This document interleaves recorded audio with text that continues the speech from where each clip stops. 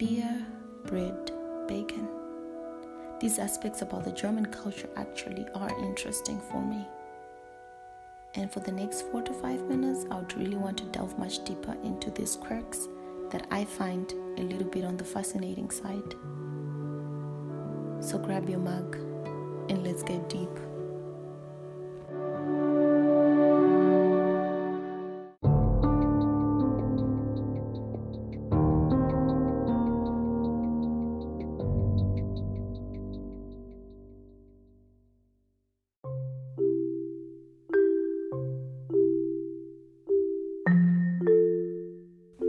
Beer drinkers would attest that Germany is big on beer, and there is a wide assortment of it here. And you even find beer mixed with Coke, as in Coca-Cola, something I've not seen anywhere but here, and I have no intentions of trying it anytime in the future. I just can't see it happening in my mouth. What is tarnishing what?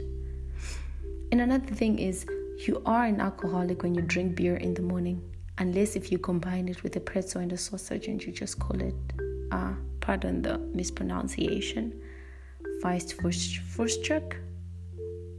Yeah, it's quite interesting. Back home, the pavement to getting into alcoholism is taking alcohol before noon.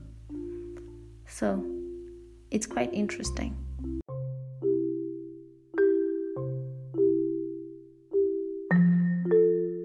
Another thing you would find in relative abundance in most dishes is bacon. You'll find it as crumbles on top of your food as a topping.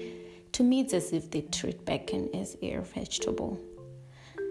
And the facts are that 20% of the pig population within the European Union is in Germany. And around 1,700 breeding farms are in existence in Germany, which are nucleus and multiplication breeding.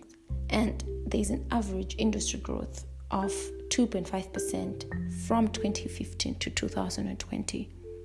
That in itself shows how much they treasure their pork and in consequence their bacon.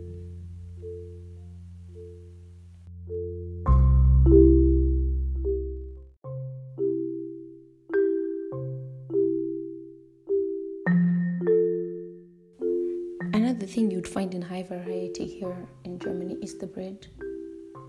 I've stopped trying to learn the names. I just point to whichever one I want. So, what I actually want to hone in is on this show called Burnt the Bread. It features a depressed, grumpy, constantly bad-tempered Pullman bread. And it speaks in like deep, gloomy baritone voice. And the puppeteer, George Teichgraber, I believe is fantastic. And the bread claims to be of the species Homobrotus depressivus. And in 2004, this show actually won the Adolf Grammy Award, which is kind of like an equivalent of the Emmys, and for representing the right to bad mood, And that just to me shows the high appreciation of bread in this country. And some of the statements that Bernd says are like, I would like to be left alone, or my life is hell. And it's really a fatalistic character, I would say. So I find it as a real representation of how much bread is treasured here.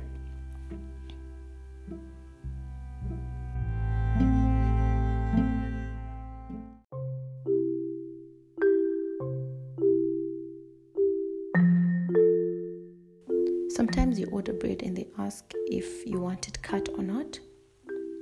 And then back home you want to be polite, so you say thank you, which means yes. But for them, if you say danke, it means no. You actually have to say bitte.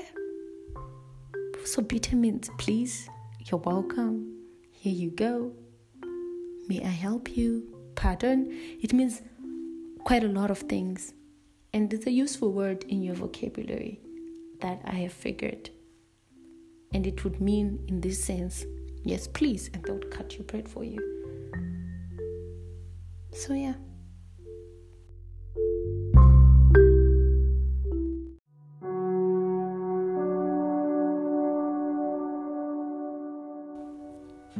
Next episode, we're going to get deep into roommate dynamics due to different relationship statuses.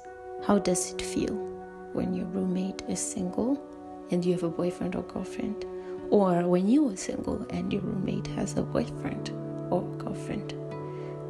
You'll be given a chance to give us anonymous input, which will be read on the podcast. See you next month.